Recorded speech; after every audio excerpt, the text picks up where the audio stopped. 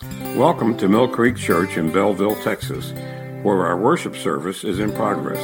Today, Pastor Monty Bird continues with his sermon series on the book of Romans. And now, Pastor Bird. Let's go to the Lord in prayer, please. Father, as we continue our study of Romans, I just pray, Lord, that you would open up our hearts and minds to your wonderful word, and that we would take a hold of it and apply it to our life on a daily basis. In Jesus' name, amen. As we progress through Romans chapter 12, we find ourselves in the 10th verse this morning. And the 10th verse of Romans chapter 12 reads, "Be kindly affectionate to one another with brotherly love, in honor giving preference to one another." Now, I think it's very important as we study this particular verse that we keep it in context of what Paul has already written in the 12th chapter. And if you recall, in the 12th chapter, he starts off by saying that each one of us, as believers in the Lord Jesus Christ, each one of us has been given a gift or gifts to exercise within the kingdom. In verse 3 of Romans chapter 12, Paul wrote, "For I say, through the grace given to me, to everyone who is among you, not to think of himself more highly than he ought to think, but think soberly, as God has dealt to each one a measure of faith." And this measure of faith is in reference to the gift or gifts that God has given each and every believer. And as we exercise those gifts, we're to do so with love. In verse 9, Paul wrote, "Let love be without hypocrisy." In other words, it has to be a genuine love as we exercise our gifts. He then tells us to abhor what is evil, cling to what is good. And now we find ourselves in verse 10 where he tells us that we should love one another with a brotherly love, in honor giving preference to one another. The Greek word used for love in this particular verse is the word Philadelphia. And it is a word that describes a familial love, a love among family. New Testament writers in the early Christian church use this word to emphasize the fact that each one of us as believers are brothers and sisters in Christ. And this idea that we're brothers and sisters isn't a new concept when Paul wrote this, because in Luke chapter 8, verses 19 through 21, is written that his mother and his brothers came to see him. This is in reference to Jesus. And they couldn't approach him because of the crowd. And in verse 20 it says, "And it was told him by some who said, 'Your mother and your brothers are standing outside desiring to see you.'" And this is how Jesus answered in verse 21 of Luke 8. He said, "My mother and my brothers are these who hear the word of God and do it." Our relationship together as brothers and sisters in Christ was established by Jesus Christ himself. And here we see where Paul tells us that as Christians, we should love one another with a brotherly love. But he goes further, because at the end of verse 10, he says, "in honor giving preference to one another." The English Standard Version says, "outdo one another in showing honor." In other words, this love that Paul is telling us that we should love one another with is a sacrificial love. You can see something similar as Paul wrote the Philippians church in Philippians chapter 2, starting in verse 1. It's a verse familiar to us. It's a beautiful group of verses. It says, "Therefore, if there is any consolation in Christ, any comfort of love, if any fellowship of the Spirit, if any affection and mercy, fulfill my joy by being like-minded, having the same love, being of one accord, of one mind. Let nothing be done through selfish ambition or conceit, but in lowliness of mind let each esteem others better than himself. Let each of you look out not only for his own interest, but also for the interest of others." I think when you read those verses, you have to see that true love within the church is built upon a sacrificial love. That's why he told us in verse 3 of Philippians 2 that we should have lowliness of mind, esteeming others better than ourselves. It's also why he told us in our focal passage of Romans 12:10, in honor giving preference to one another. As I went through the previous verse in Romans 12:9, I made mention of the fact that when Paul told us to abhor evil and cling to good, that there's a standard. There's a standard. And that standard in that particular verse I used was the Word of God.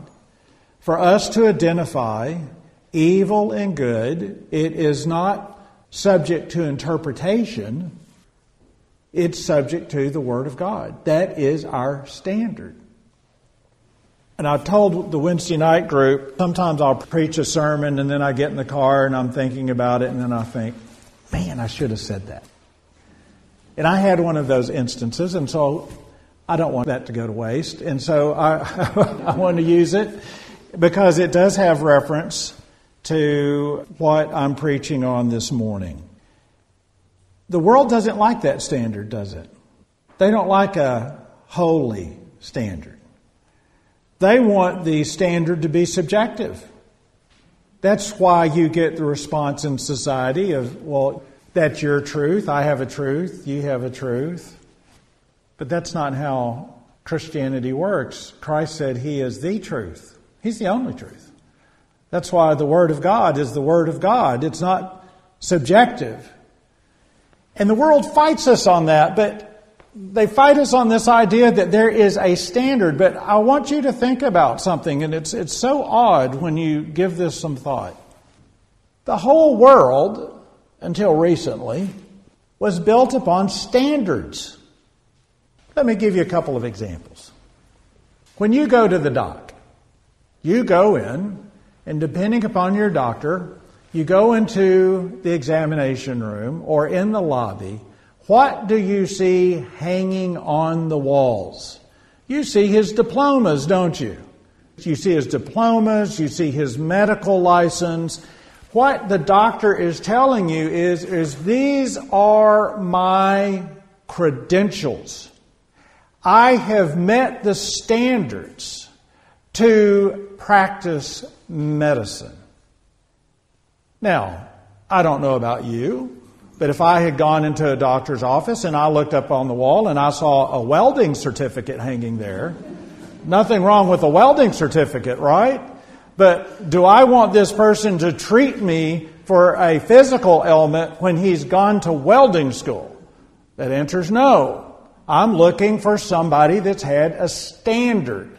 They've met a standard. And as you think about it, all professions have a standard. You went to a school, you got a certification, and in fact, normally in those instances, there's continuing education, right? To show that you are still up to a standard. The whole world has standards. If you get into a car and you drive a car, well, in your wallet, what do you have? You have a driver's license. And that driver's license says that you went through a driving test and the state government said that you met a certain proficiency for you to drive a motor vehicle. And that could be a regular car. It could be an 18-wheeler. If you are a captain of a ship, you have gone through a certification process to say that you have accomplished a certain level of proficiency. The whole world has standards. But yet what the natural man will tell you is that they do not have to live according to a standard in their whole life. But the Creator, the Sovereign, has said you will be judged by a standard. And so as we look at what Paul told us here in the previous verse, Romans 12:9, abhor what is evil, cling to what is good. It's not what I think is evil, it's not what I think is good, it is a heavenly standard.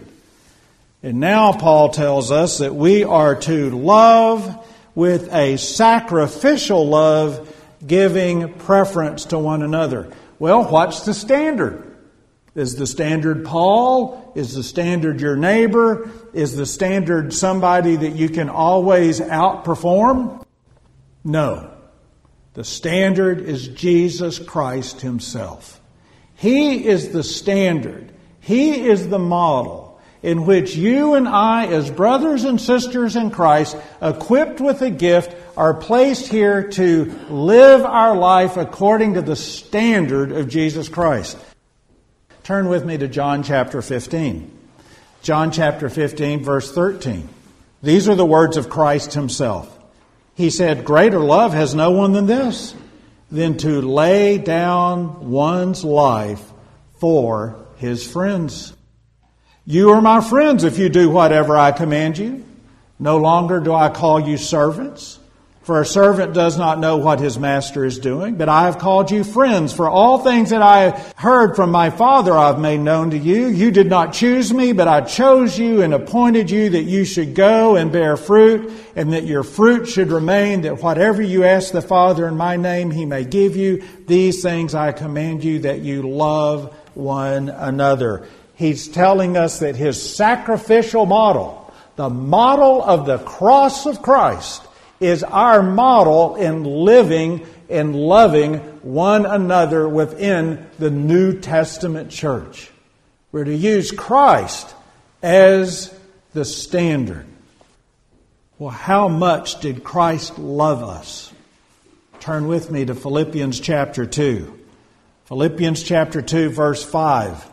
As Paul wrote, "Let this mind be in you, which was also in Christ Jesus, who being in the form of God, did not consider it robbery to be equal with God, but made Himself of no reputation, taking the form of a bondservant, and coming in the likeness of men, and being found in appearance as a man, He humbled Himself and became obedient to the point of death, even the death of the cross. Therefore God has highly exalted Him and given Him the name which is above every name, that at the name of Jesus every knee should bow, of those in heaven and of those on earth and of those under the earth, and that every tongue should confess that Jesus Christ is Lord, to the glory of God the Father." Now, I want to make specific reference to verse 8, where it is written, "In being found in appearance as a man, He humbled Himself and became obedient to the point of death." The theological term for that is kenosis. It's kenosis. And what that is in reference to is that Christ emptied Himself. He emptied Himself. He gave up. He gave up His rights. Well, what did He have a right What did he give up? Well, John MacArthur, in his commentary on this particular verse, tells us what Christ gave up for us in reference to the fact that it is written that being found in appearance as a man, he humbled himself and became obedient. What did Christ give up? Christ gave up numerous things. First of all, he gave up his glory. Second of all, he gave up his authority. Thirdly, he gave up his attribute. Fourthly, he gave up his riches. And lastly, he gave up, on the cross of Christ, he gave up his relationship with the Father, as the wrath that was meant for you and me was poured upon Jesus Christ, and the Father forsake him for that moment as he gave up his life so that you and I might have life. He gave it up. One could say that he gave up his right, his rights of all of those things as he came and lived his earthly ministry all the way to the apex of the cross and the resurrection of Jesus Christ. His rights. And I would like to make a brief point by saying that we are killing ourselves in this society by our rights. I have a right. I have a right to do this. I have a right to do that. And unfortunately, as people come in from society and we kind of drag our baggage into the church, unfortunately, church life sometimes is disturbed by people saying, well, I have a right. That person violated my right. And you can have disharmony among the fellowship because people are standing on their rights. Well, Jesus Christ didn't stand upon his right. He gave up his rights so that you and I might have life and experience the love of Christ. For us to love one another with a brotherly love, it means that we have to love sacrificially, which is why Paul wrote in Romans 12:10, in honor giving preference to one another. In other words, we gracefully love one another. I love in that Gloria Gaither hymn where she writes that we would guard each one's dignity and protect each one's pride. That's what defines a healthy church. Is that we have brotherly love, giving preference to one another. There's a standard of love. You can also see this not only in the life of Christ, but you can see this in the definition of love as Paul has written in 1 Corinthians 13. Turn with me there, if you will, to the 13th chapter of 1 Corinthians. It's a verse that we're all familiar with. It's a verse that is typically read at a wedding regarding love. And in the 4th verse of 1 Corinthians 13, Paul wrote, "Love suffers long and is kind. Love does not envy. Love does not parade itself, is not puffed up, does not behave rudely, does not seek its own." Does not seek its own. Is not provoked, thinks no evil, does not rejoice in iniquity, but rejoices in truth, bears all things, believes all things, hopes all things, endures all things. In other words, if I am to love sacrificially, it always involves me stepping aside with a little bit of grace. If not, we can just fight each other on rights. And that's why society is tearing itself apart. Because the world is built upon rights. Christianity is built upon love. It is built upon love.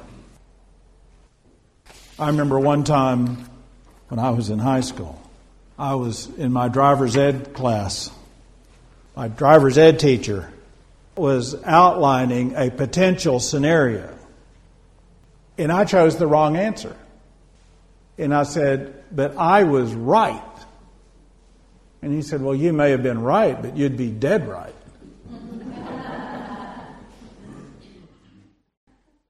Rights kill love. Love should be how a church is defined.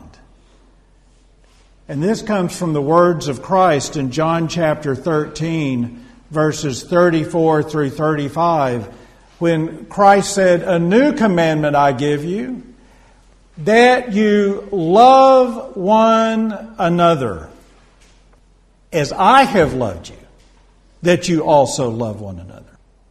By this, all will know that you are my disciples if you have love for one another. Again, just as we think about good and evil have a standard, what's the standard in Christianity towards love? Christ tells us in His words in verse 34, you love one another as I have loved you, that you also love one another. In other words, what He's saying is that I'm giving you a commandment that you love one another, and I'm that standard. That's what Christ is saying. He's the standard. He is the measuring pole in which we compare ourselves in what we should do and how we should interact with one another. Now, let me state and emphasize that we should look at this within the context of our spiritual gifts. And let me also say, as I am about to go down this road of looking at this in context of your spiritual gifts, we're not talking about what I'm doing right now, even though that is something that God calls pastors to do. We're not talking about teaching a Sunday school class. We're not talking about singing a solo in church. While all of those are wonderful and those are all needed, we're talking about you living your life every single day for the glory of God and exercising those gifts. We're not talking about Sunday. Just want to get that straight. We're not talking about Sunday. We're talking about Monday through Sunday.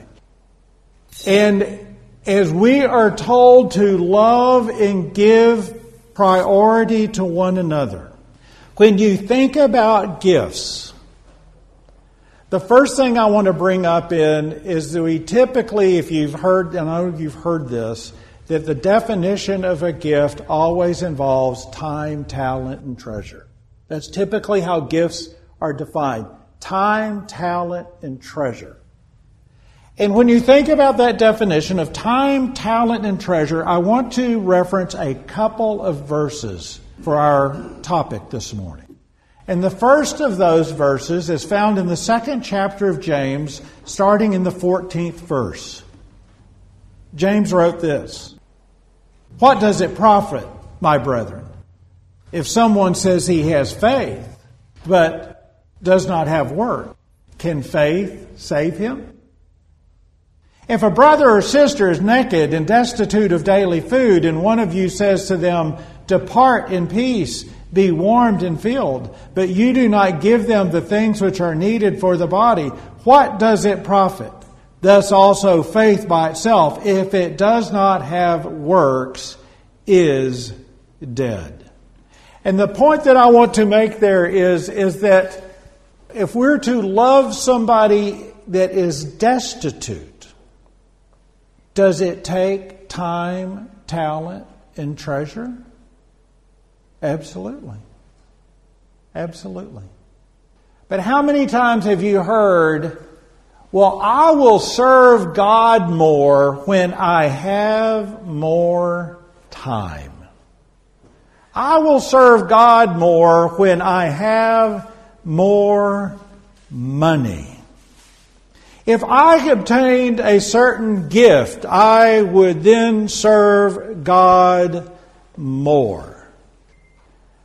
Helping somebody that is destitute, either in the church or out of the church, do you have to have special training for that?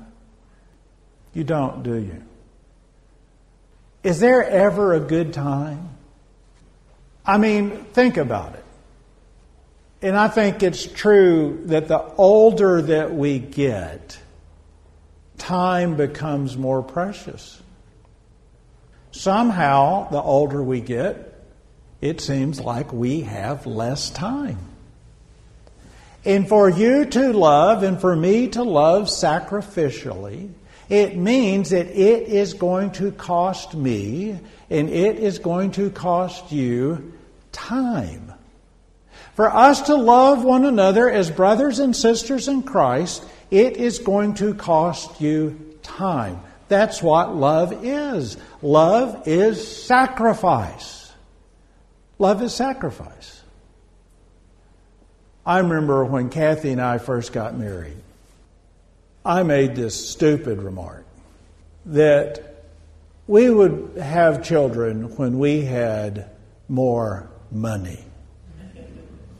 Does anyone have enough money to raise children? No one has enough money to raise children. But guess what? You find the money, don't you? You sacrifice. You sacrifice your time. You sacrifice your money. And as brothers and sisters in Christ, just like that parental example, as we have a familial relationship with one another as brothers and sisters, it is going to involve sacrifice. Let me give you another verse, Luke chapter 10, the parable of the Good Samaritan. In the 33rd verse of Luke 10, it says, "But a certain Samaritan, as he journeyed, came where he was, and when he saw him, he had compassion. So he went to him and bandaged his wounds, pouring on oil and wine, and set him on his own animal, brought him to an inn, and took care of him. On the next day, when he departed, he took out 2 denarii, gave them to the innkeeper, and said to him, 'Take care of him, and whatever more you spend, when I come again, I will repay you.'" Now, let's look at that in a little bit closer detail.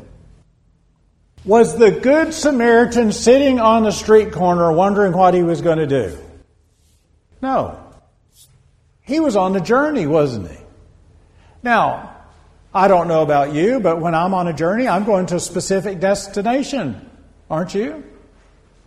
In other words, there is purpose in his travel.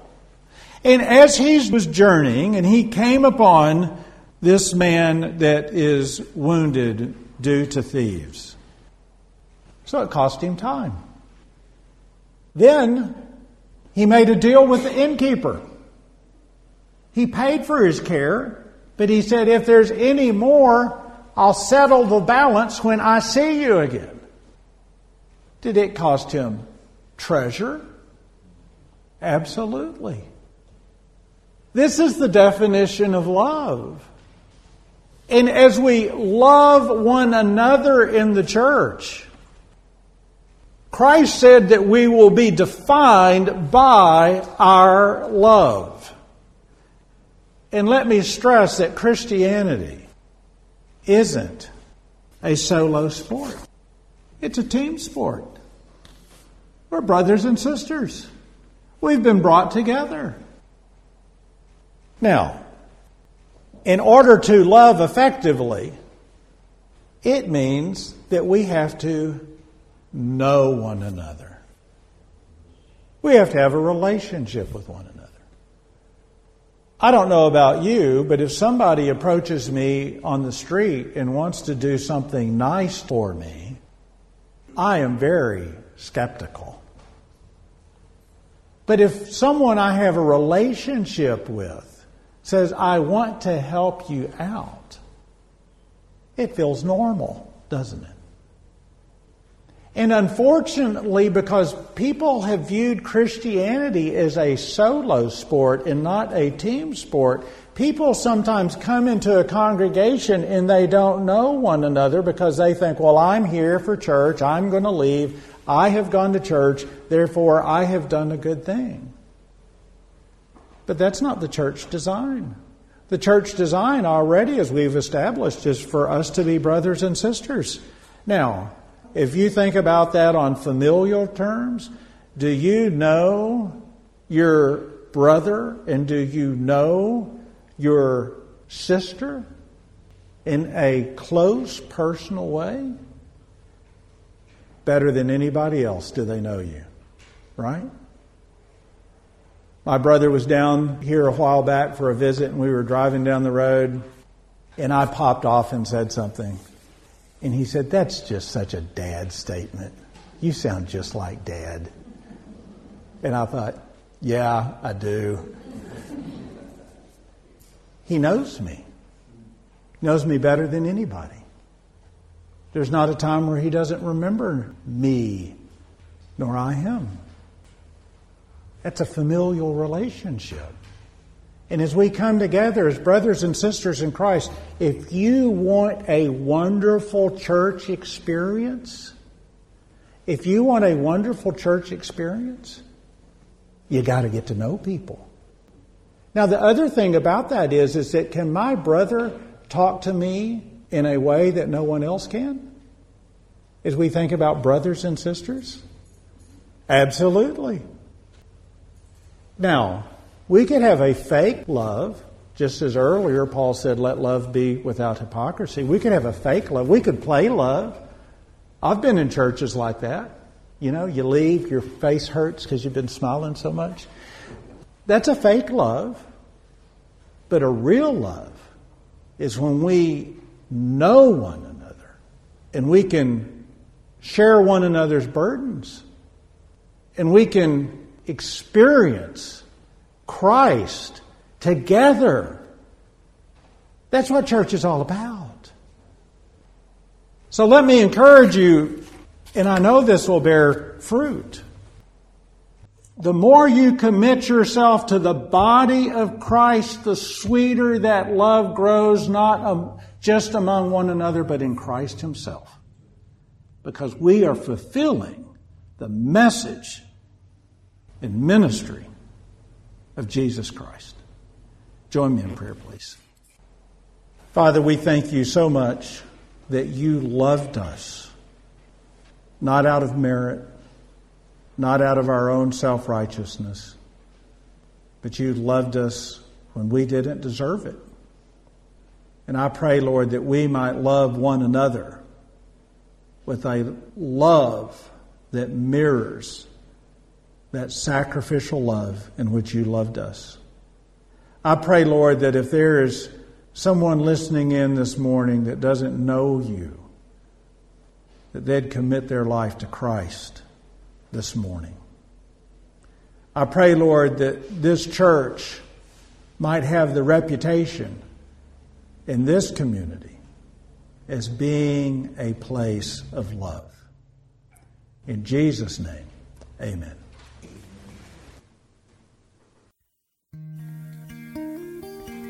Thank you for joining us as Pastor Bird continues this sermon series. If you wish to hear more, you may find him at millcreekchurch.org or go to sermonaudio.com/millcreekchurch. Prayer requests may also be left at millcreekchurch.org. Our church services are as follows. Sunday morning Bible study is at 9 a.m., followed by our worship service at 10 a.m. We have Wednesday night prayer meeting and Bible study, and they are at 6:30 p.m. For more information and our mission statement, please visit our website, millcreekchurch.org.